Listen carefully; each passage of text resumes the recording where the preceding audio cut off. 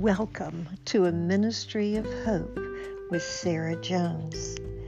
There is something that I hope for my children and my grandchildren, and yes, even myself.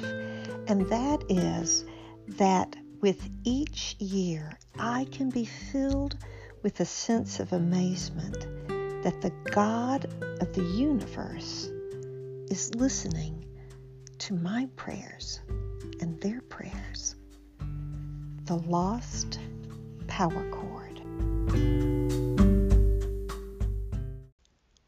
I can't find the power cord. With those words of panic, a cyclone hit my home.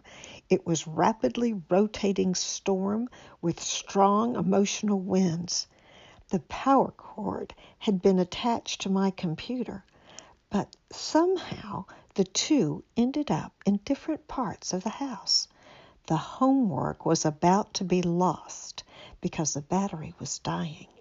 If we didn't find the power cord, we wouldn't be able to print the work that had been done, and all would be lost.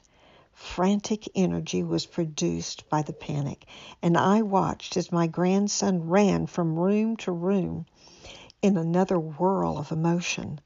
I found myself caught up in the intensity of the storm.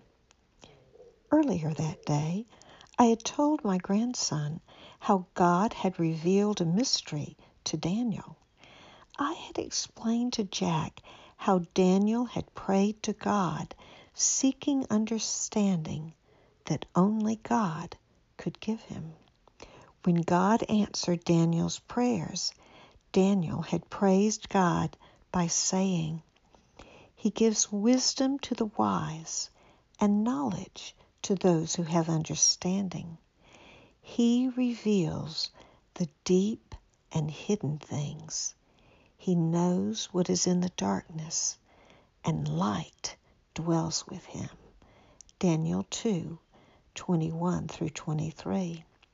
I had told my grandson that we had access to the same God Daniel did.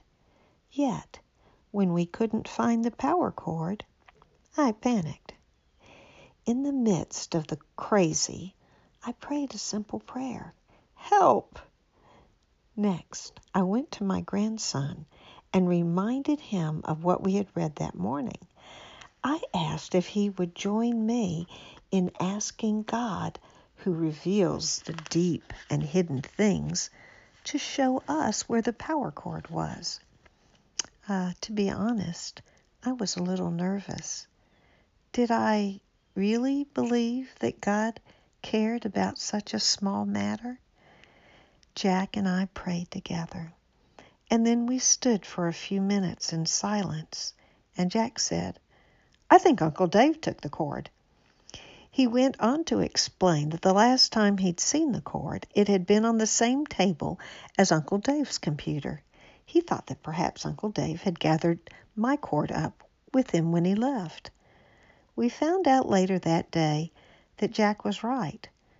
We didn't get the cord in time to print off his homework. However, the emotional storm was abated when we experienced the truth that we really do have access to a merciful God who reveals mysteries.